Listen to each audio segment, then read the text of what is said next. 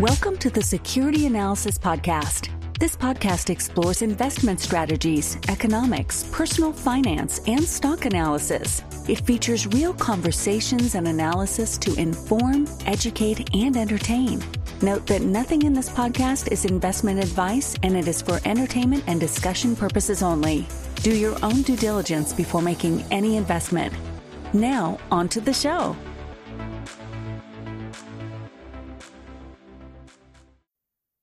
Today, I'm speaking with Matt Cochrane. Matt is a Navy veteran and detective in Florida, where he investigates violent crimes and property theft.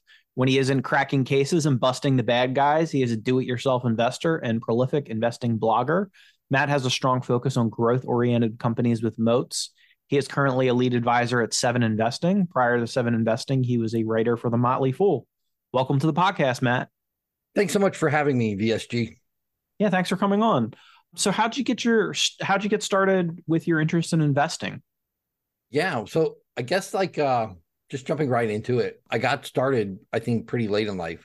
You and I are on Twitter a lot. We mix it up. And one of the things that impresses me the most, about FinTwit, is how young some of these people are, and they're learning, and it just blows me away. And I envy them, because I wish I had an early start like that too. Look, I grew up in an awesome home, but it was very blue collar, and money, investing, money was meant to be spent, and because there wasn't much of it, and investing was something rich people did. So I never even really thought about it, to be honest with you. I went in the Navy right out of high school. I didn't know how to budget. I didn't think, I don't even know if I knew that was a thing. I think I got out of the Navy, I was in it for over 6 years, and I don't know if I knew how to write a check, to be honest with you. And I got married, and my wife, thankfully, was pushing those kinds of things. So she introduced me to a book by Dave Ramsey. And there's a lot of things now, I can look back and I'm there's a lot of things I don't agree with Ramsey about. However, when you're coming from a place where you don't know anything, from a place where, budgeting and just having a savings account for emergencies and just really basic things like that, it was a good starting point for me. We had kids. My wife left the workforce for a few years as we were having kids to stay at home.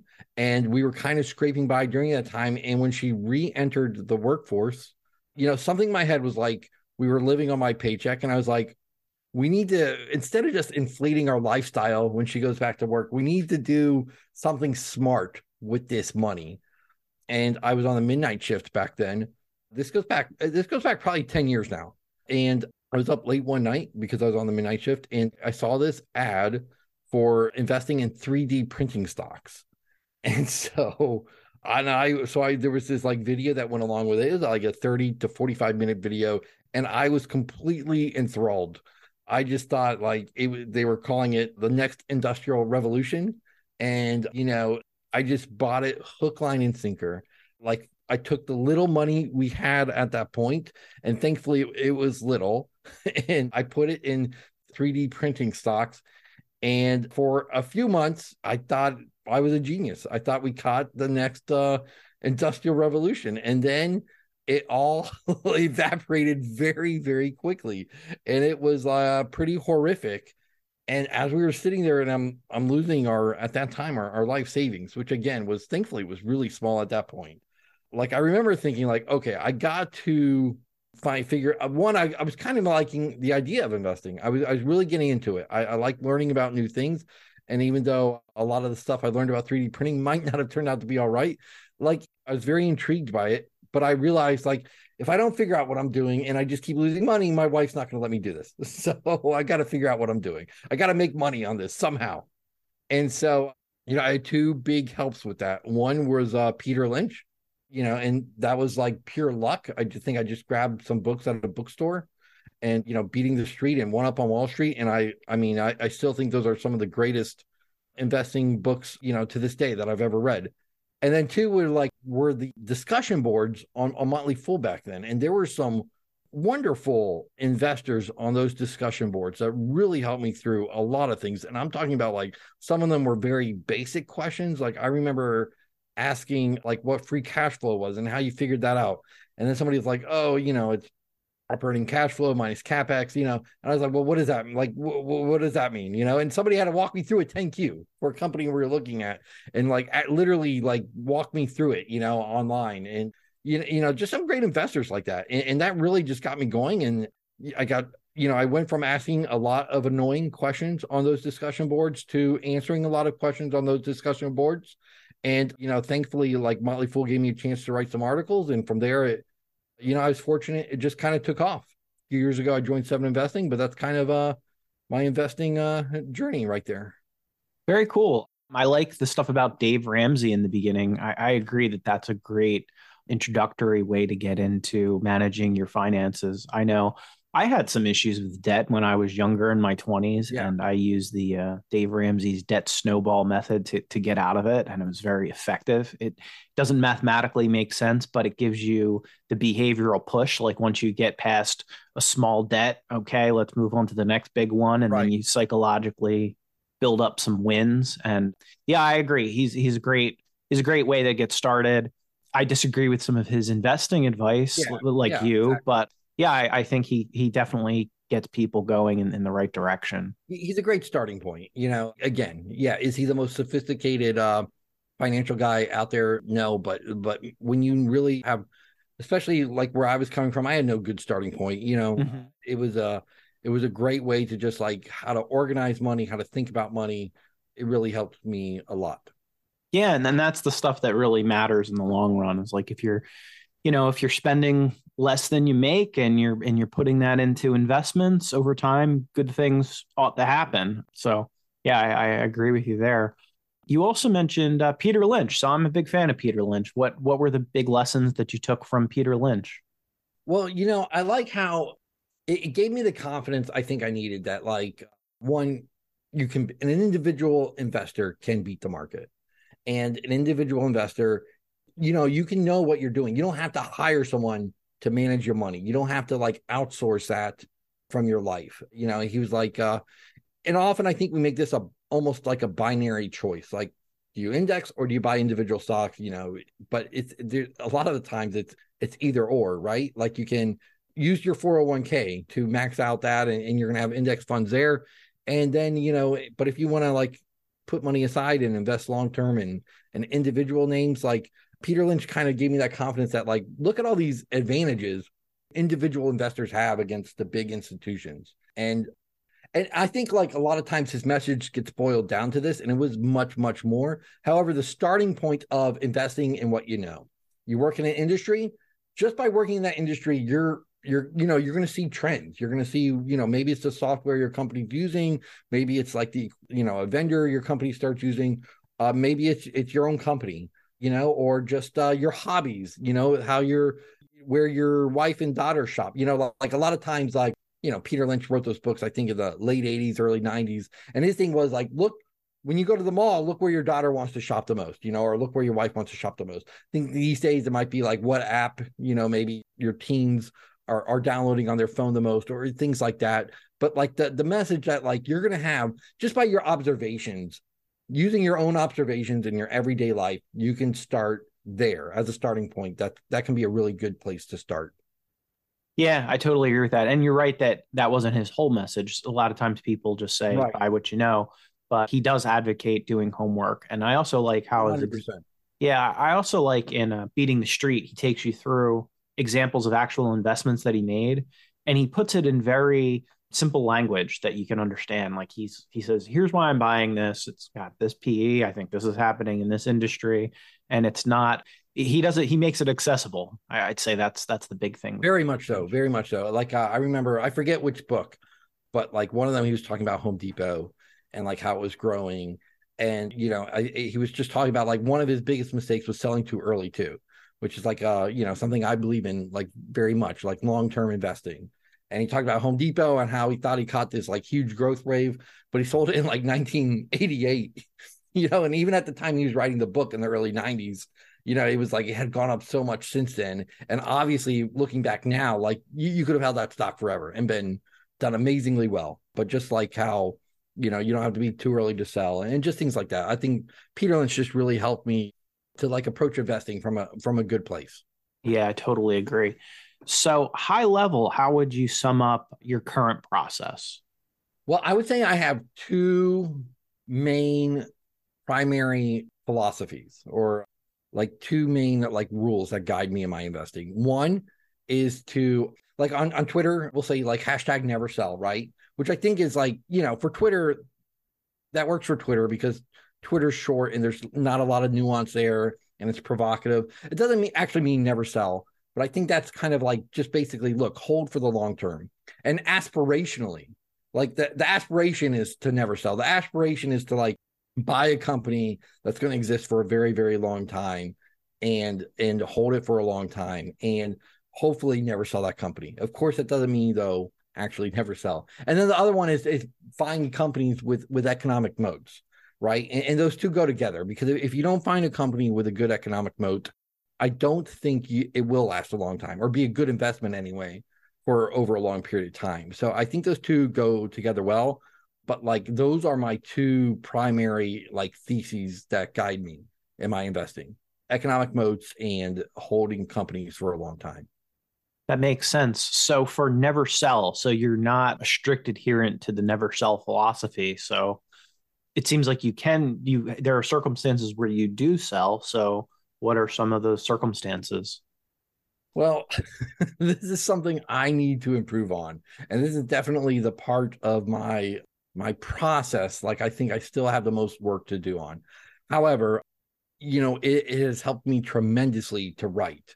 Like being able to write about my investments has helped me a lot. And when you write about investments, you kind of like putting down your thoughts on like, what is your thesis for this company? Like, whatever it is, right? Like pick a company, like let's pick Alphabet, and like, okay, it's going to dominate like search for a long time. Why do you think it's going to dominate search? Because of these reasons.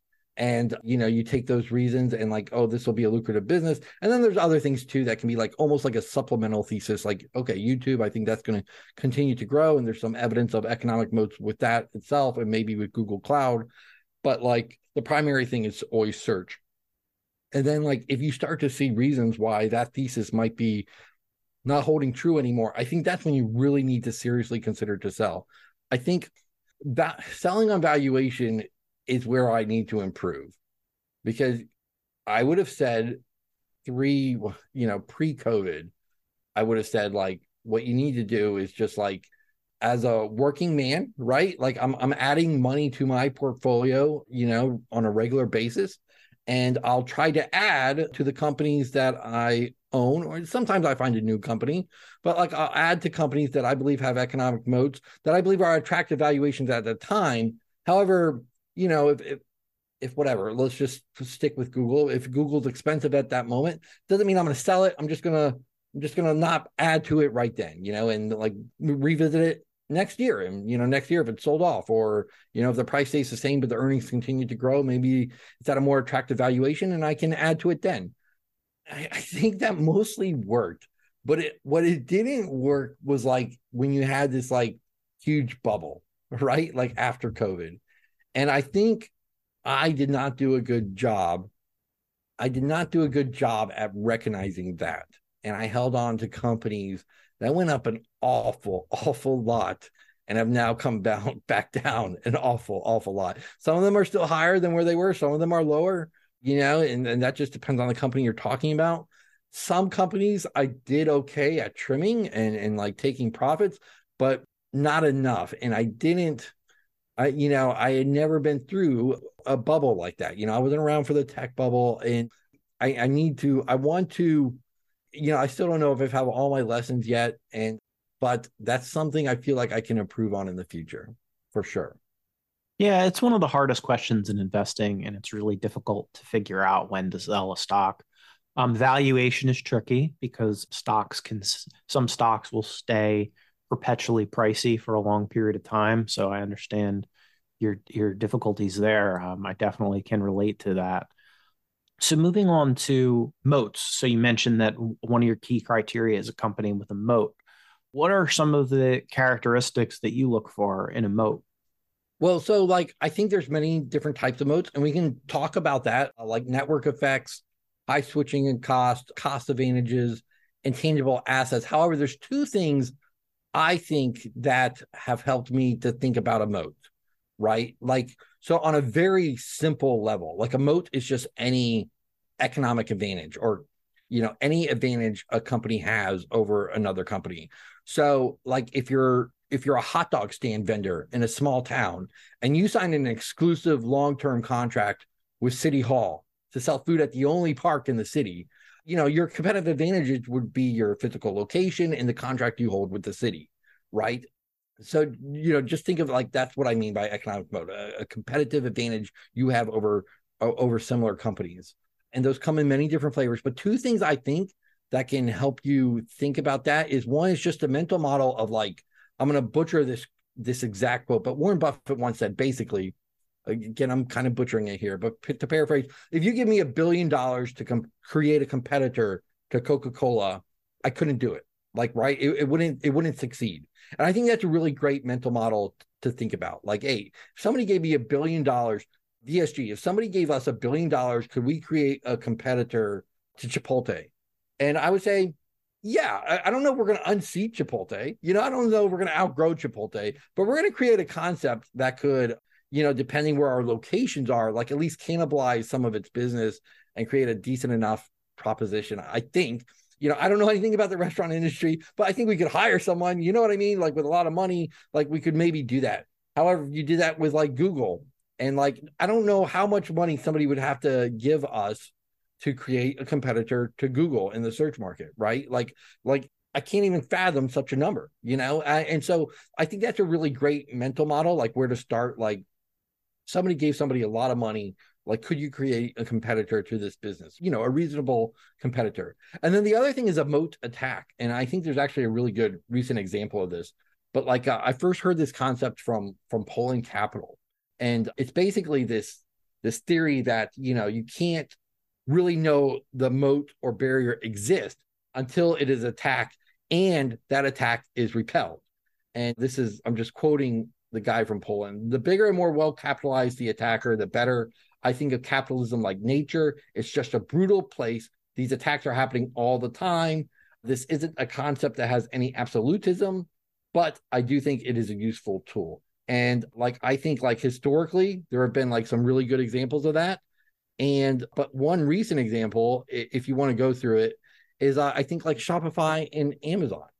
And, just quickly, in 2019, Shopify at that time, they were like a place where if you're a small or medium-sized business and you wanted to sell stuff online, you can go to Shopify and they handle all the back office stuff. They'll give you the website and make it really easy to use and sell on it. They'll give you like the payment stuff and the shipping, and you can handle basically your entire business on their platform. And a lot of even large businesses were using their platforms. And it is, by all accounts, an incredible platform.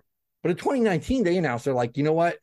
We need to get into the logistics business, because if you're a seller and you go on Amazon, you can have it at that time, like delivered in 2 days. And, and that's what we're going to do. And so we're investing like this many billions of dollars over this many years, and we're going to get into the logistics business. And over that time, they bought a company called Deliver, which handles a lot of that stuff for like $2 billion. They bought a robotics company to handle like automation in their warehouses. And they were on their way to getting to 2-day delivery. However, also in that time, Amazon basically more than doubled its whole entire logistics infrastructure. And now they offer like same-day delivery on many, many items. They offer, 1-day delivery, almost like 2 days delivery is almost slow on Amazon's platform for most items. And as an anecdote to that, I'll say so my teenage son the other day, he likes to build computers and stuff. He ordered a part for his computer. We ordered it before he left for school. He gets home from school. I get home from work and he goes, "Hey Dad, where's my part? Where's my piece? Where is it?" I'm like, it's like 8 hours later. It didn't come yet, and it was coming the next day. But for VSG, for guys our age, 2-day delivery still sounds, I think, pretty great. Yeah. I don't know if it's going to work for the next generation. And maybe it will for some items. Maybe it won't. I'm not, I don't know. But to cut to the chase, in their last conference call, Shopify said, we can't do it. And we're exiting this business. And we're selling it to, we're spinning off some of our stuff to Flexport, and we're selling Deliver. We're doing this. And we're just going to partner with people.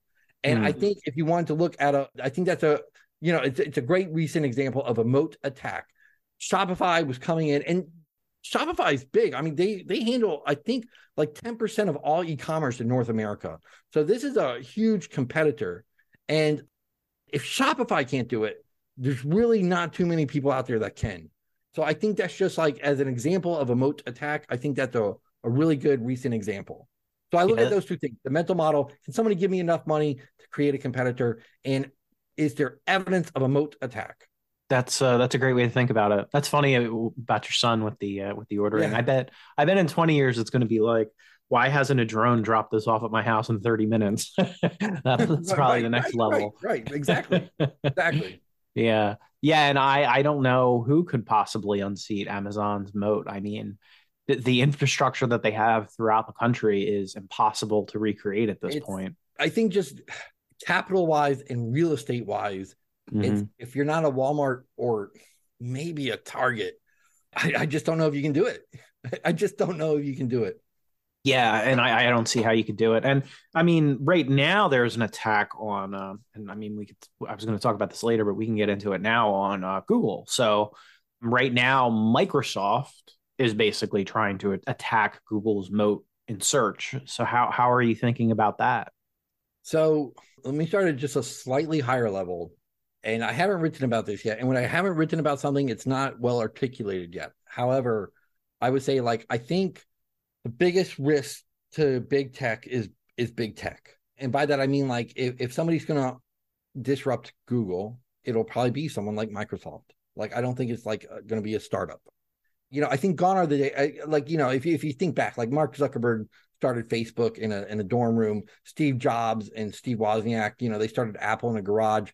I think those days are over, is what I'm trying to say. And for big tech to be disrupted, I think my theory is that it will be from one of their fellow big tech. And I think, like, one of the ways to, like, the index, obviously, big tech makes up a lot of the current index.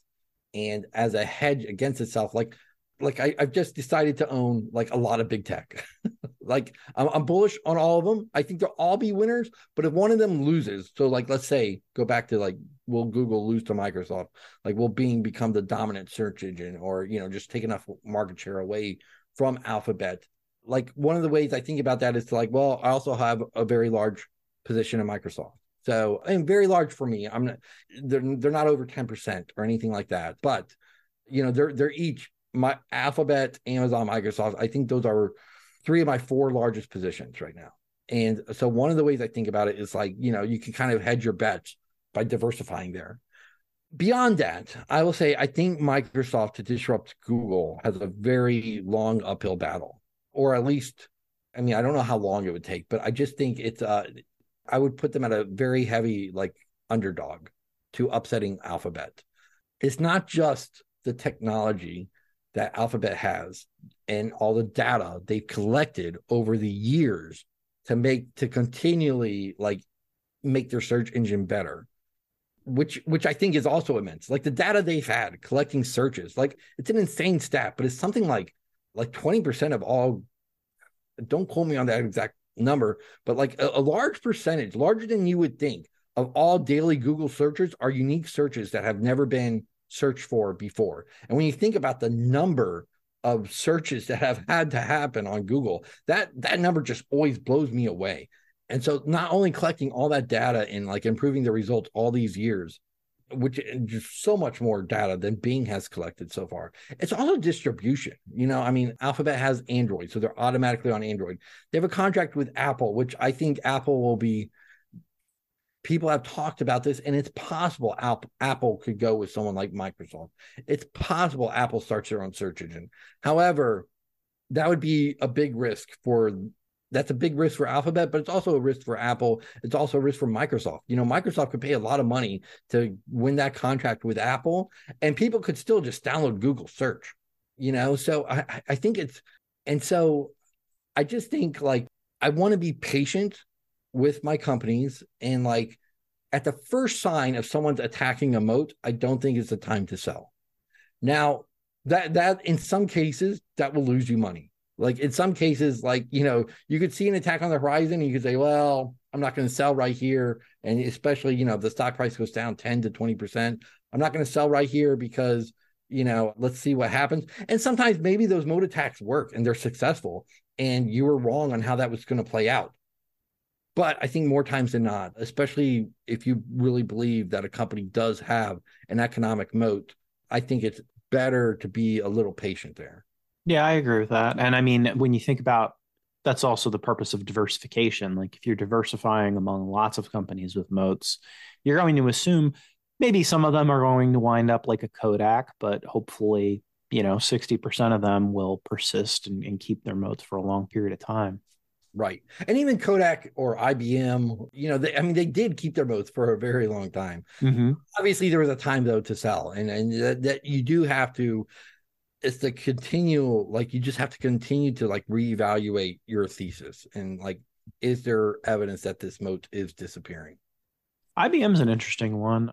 I was listening to a podcast with Joe Rogan and this physicist named Michio Kaku, and he was talking about how IBM is actually leading the way in quantum computing. So I always thought maybe it would be funny if IBM came back revolutionizing the computer industry again. Wouldn't that be funny? That would be funny. I don't see that happening, but yeah, we'll see. We'll see. It just seems like IBM has a great PR team. Mm-hmm. And like with Watson, like I would have told you 10 years ago, like, oh yeah, IBM is going to be on the leading edge of AI, right? Mm-hmm. Well, I mean, Watson won a Jeopardy game. Like, how can it not? And yet that technology that all that was based on, wasn't the right one. And it just seems like IBM they have a great PR team. I just don't know if they have what it takes to continue to succeed, I guess. Yeah, we'll see. And back to Google, I mean, I agree with you about their moat. I'm long Google. And I think the big thing people are fighting against is 20 years of ingrained behavior. I mean, for 20 years, everybody Googles things. And I think when you talk about Bing adding AI, it's a lot of inside baseball stuff for people real in the industry. I think if you ask your average person on the street, like, what are you going to use to search something? They're going to say, oh, I'll Google it. And I think that's tough to break into that. Yeah, I think so too. For sure. For sure. Yeah. So back to your process. So thinking about position sizing and the number of stocks you hold in a portfolio, how do you go about that? Like how many stocks do you hold? How do you think about how to position things?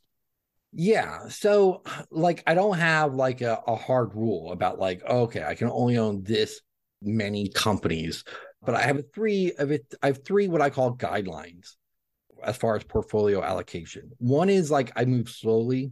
I'm never in a rush to like build a position anymore. So I just buy a little at a time. And sometimes even that first bite can be quick. Like VSG, if you came on my podcast and you like pitched a stock and we talked about it, I'm like, oh, that sounds really interesting. And I start to do research.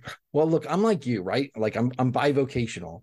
And so like, I might not have time to just like stop everything I'm doing and just dive into that company for the next week.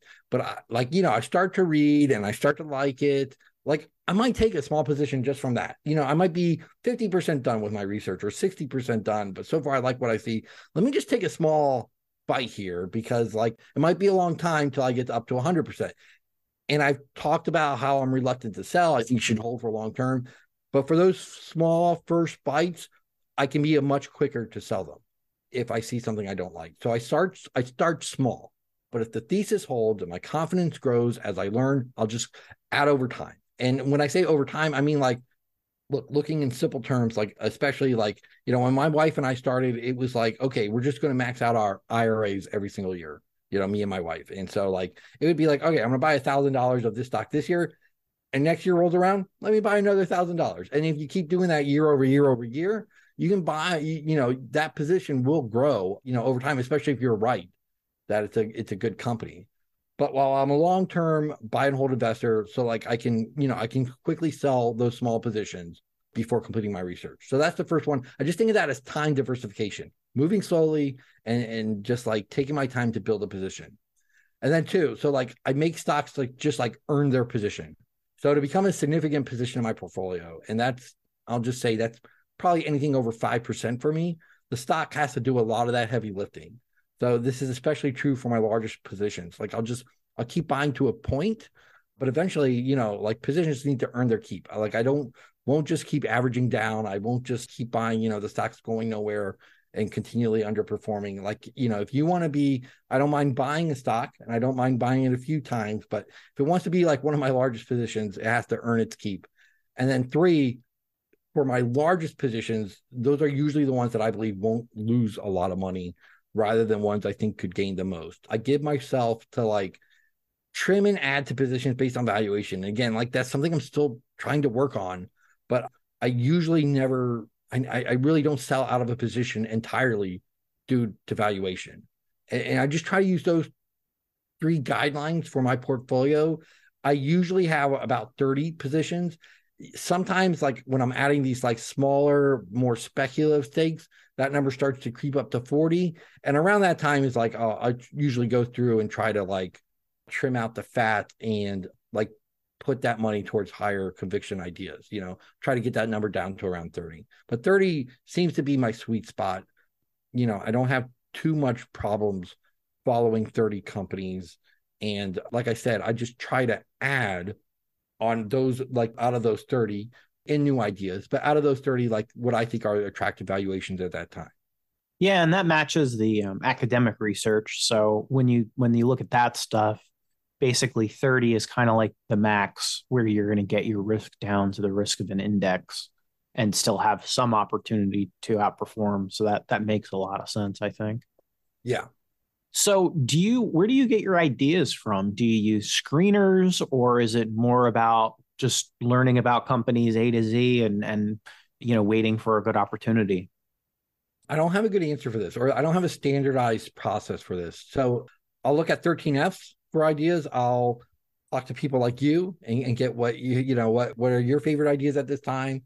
Like I've subscribed to your newsletter. So I like say, what does VSG think is a good value right here?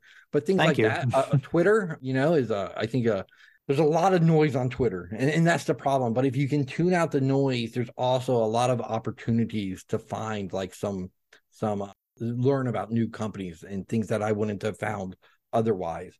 So just like, services, Twitter, 13Fs, listening to podcasts. I mean, like screeners. Yeah, I use screeners, and because again, I need to be convinced of the economic moat, but you can look at certain numbers and metrics. And if a company has consistently high on certain metrics, or they're consistently growing a lot, that's probably evidence of something, and can certainly be evidence of an economic moat. So it's something worth investigating. So yeah, I don't really have a standardized process, but like I'll look anywhere. I just feel like if you look under the most rocks, that's one of the ways to win. So I just try to look under a lot of rocks.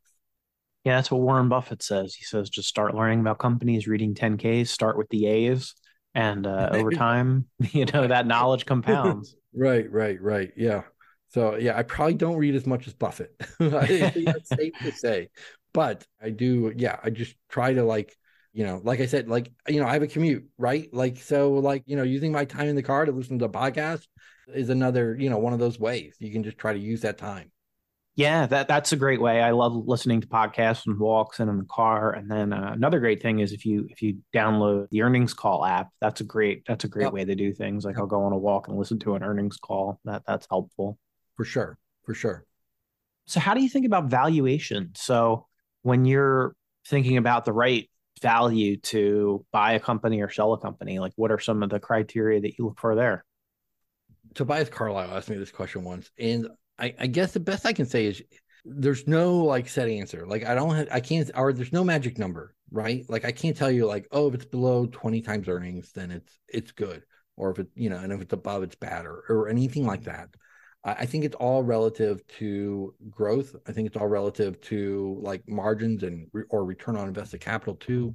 And the more I'm convinced of a moat, the more I'm willing to bend on valuation. I guess that's the best way to say it. And I wish it was more scientific than that. I wish it was more science than art. But like, I just have to be convinced of the moat. And even if I think a company's overvalued, and this is probably where, we differ a little in our processes. So like, let's say I pick a company, and we'll just stay with Google since we've used that a lot, but like, or Amazon is another one. Like you could look at Amazon and say like a lot of times, almost all the time, probably just looking at basic metrics like this company's expensive. But if I'm really convinced of the moat and the opportunity, like, so there's some companies like Moody's, which I own, right? And I think Moody's has like one of the widest economic moats I can possibly perceive. I think the only thing that can disrupt Moody's is an act of the regulatory gods, basically. And even then would be like, I think would be so stupid to disrupt that whole entire market and industry. I hope we never have regulators that do that. But they're not really growing, or, it's not really a growth opportunity. They do grow. I'm not saying that, but like, they're not a fast grower by any stretch of the imagination.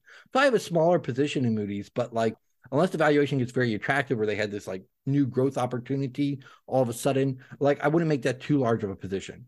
But a company like Amazon, like it's, I'm also convinced of its moat. I mean, we just talked about its logistics network. I think AWS also has a pretty nice moat around it. And I think the growth opportunity is there, right? Like, I think cloud computing, like AWS, the growth is coming down now, but it's still in double digits. But I think that's more like a little cyclical, a little macro uncertainty. And I think then the growth for AWS will reaccelerate. E-commerce is still this huge opportunity. They're still somehow gaining share in e-commerce, in a lot of markets, which is crazy to me when you think about how ubiquitous they are, that they're still gaining share in a lot of places. So when I'm convinced of a moat and a growth opportunity, I can bend more on valuation. That, again, I wish it was more scientific than that, and I really like your process, how you're very like, you just go through the fundamentals really well. But I don't have a good answer for you except to say, like, the more I'm convinced of the growth rate and the more I'm convinced of the moat, the more I'm willing to bend on valuation. And again, how I do it is like, so if I think, so I'm convinced of Amazon, like, oh yeah, this has a great moat, this is a great company, but it's really highly valued, I'll buy a little. And then next year rolled around and I'll buy a little more. And next year rolled around, I'll buy a little more. And then maybe next year rolled around and it dipped a lot. So then I'll try to buy more, you know what I mean? But like, I feel like by building positions slowly, I can be a little easier on valuation and just build a position over time and buying it at different value points when I'm convinced of the moat and the long-term opportunity. Yeah, that makes sense. I mean, valuation's hard. I mean, there's no set answer that this is the right value for a company. When I was younger, I used to be a lot more strict about this, where now I've been humbled enough where I've seen so many situations where I've been wrong about the valuation that I can understand it's a fluid situation. Definitely all have our weaknesses, and you can take, like what I'm saying, way too far too, though. So, right, like you can go way too far either way. You can say, well, just valuation, you can start to say, well, valuations don't matter. I've never said that in my head, but how I acted maybe at the height of the pandemic was kind of like almost leaning that way. Like, well, evaluations, they don't matter because just look out 10 years, look out 20 years. It'll be fine, Eventually, yes, valuations definitely matter. Yeah. If you go too far one way or the other, I think you mess up, and so trying to find that happy middle, I think is one of the big keys to this game. Yeah, I agree. There's definitely, you can take both things too far. Like on one end, you could say you're a degenerate if you pay above book value. And then on the other end, you could say, well, there's no price doesn't even matter and I'll just buy at any price. And the truth is probably somewhere in the middle there. Right. Yeah, for sure. So we can start talking about some individual holdings of yours. So another mutual holding we have is PayPal. So right now, PayPal is at a forward P of about 12. How are you thinking about your PayPal investment? So we were talking about about mistakes maybe I made during the pandemic. So full disclosure, I have owned PayPal almost since it was spun off from eBay, within 6 months of it being spun off from eBay. So I've been through a lot with this company. And at the height of the pandemic, I knew it was overvalued, but I didn't do anything about it. And so, I think it reached like $300 and now it's down to like $60. So I really obviously wish I did something different. That being said, I think where it is now at $60 is probably an attractive opportunity. Look, they have a network of 400 million consumer accounts, and they have a network of 35 million merchant accounts. And connecting those two together, the millions of merchants to the hundreds of millions consumers, I think is a very attractive opportunity.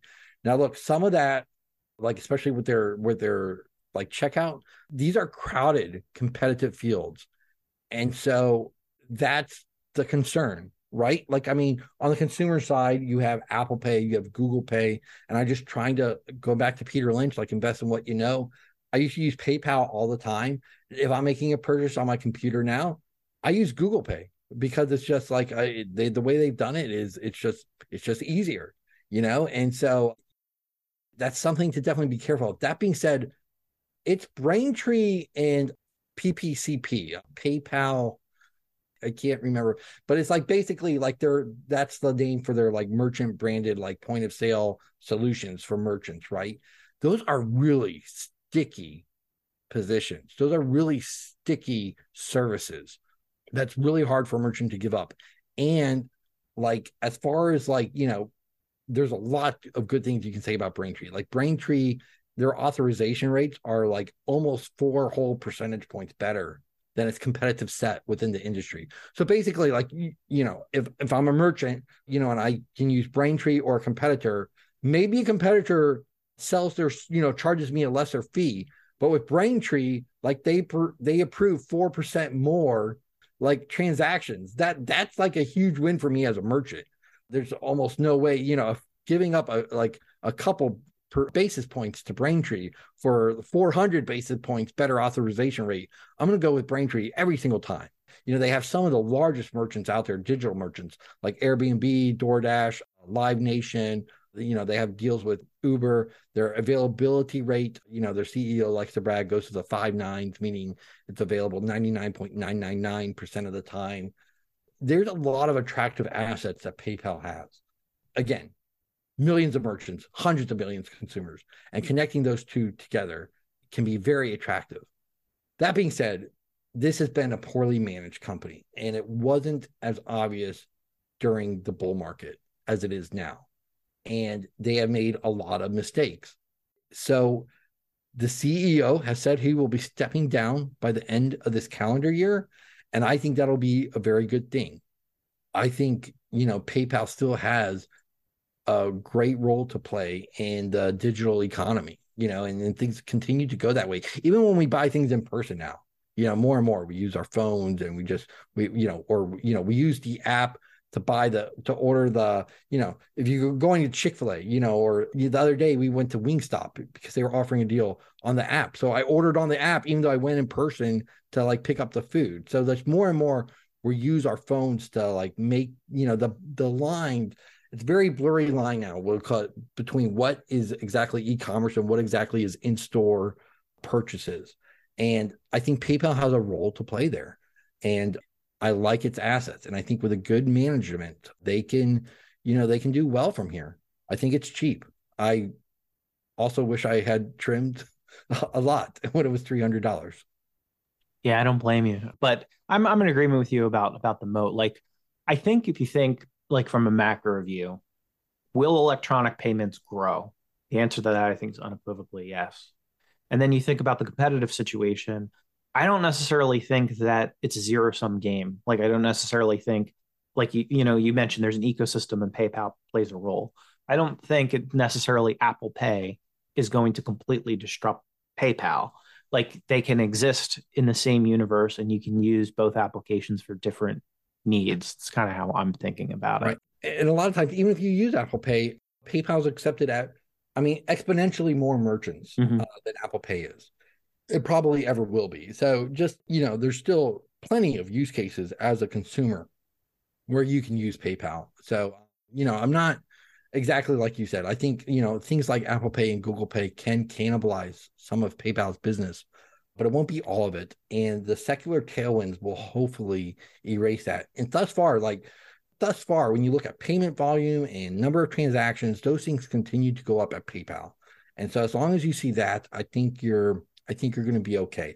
Now, I wish, and one of the things like I don't like about management is like they've never broken down like, okay, the payment volume for PayPal. How much of that is from like consumers? How much of that is from the merchant side? Like, I really wish they did a much better job of breaking out those numbers. Hopefully the new management team will do that. But like, I still think like, you know, as long as you see payment volume go up, transactions go up, things like that, I think you're going to be in good shape from this valuation. Great. And another mutual long we have is Meta, So Meta's been a dramatic stock. We've had a huge drop. We've had a spectacular rise year to date. Right now, it's around a forward P of 15.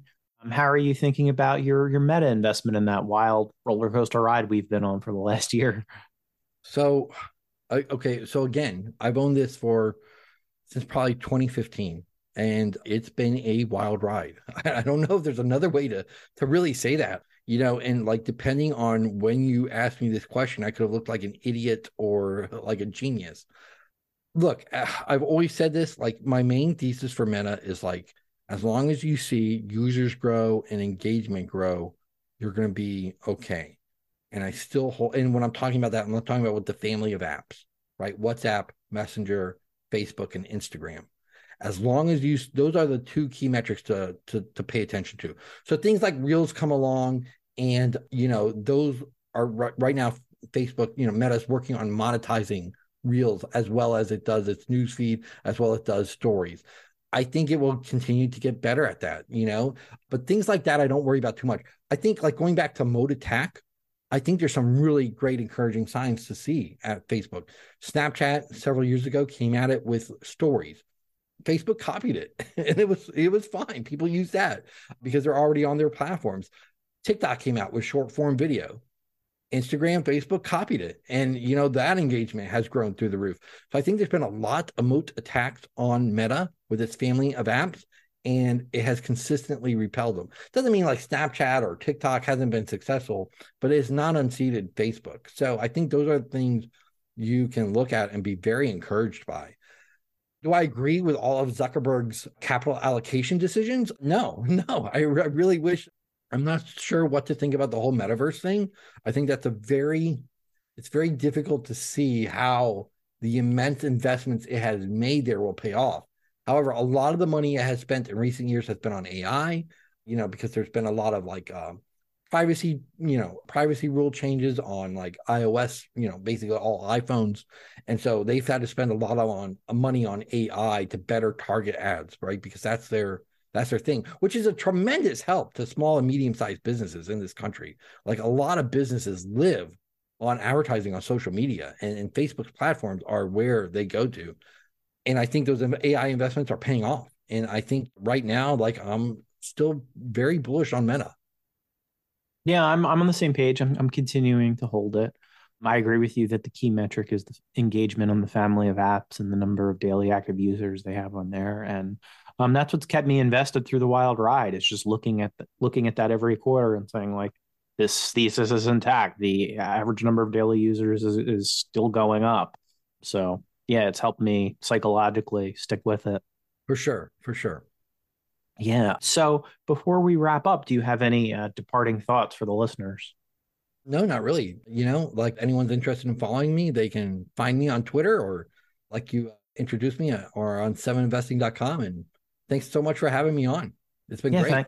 Thanks for coming on. It's been an awesome conversation.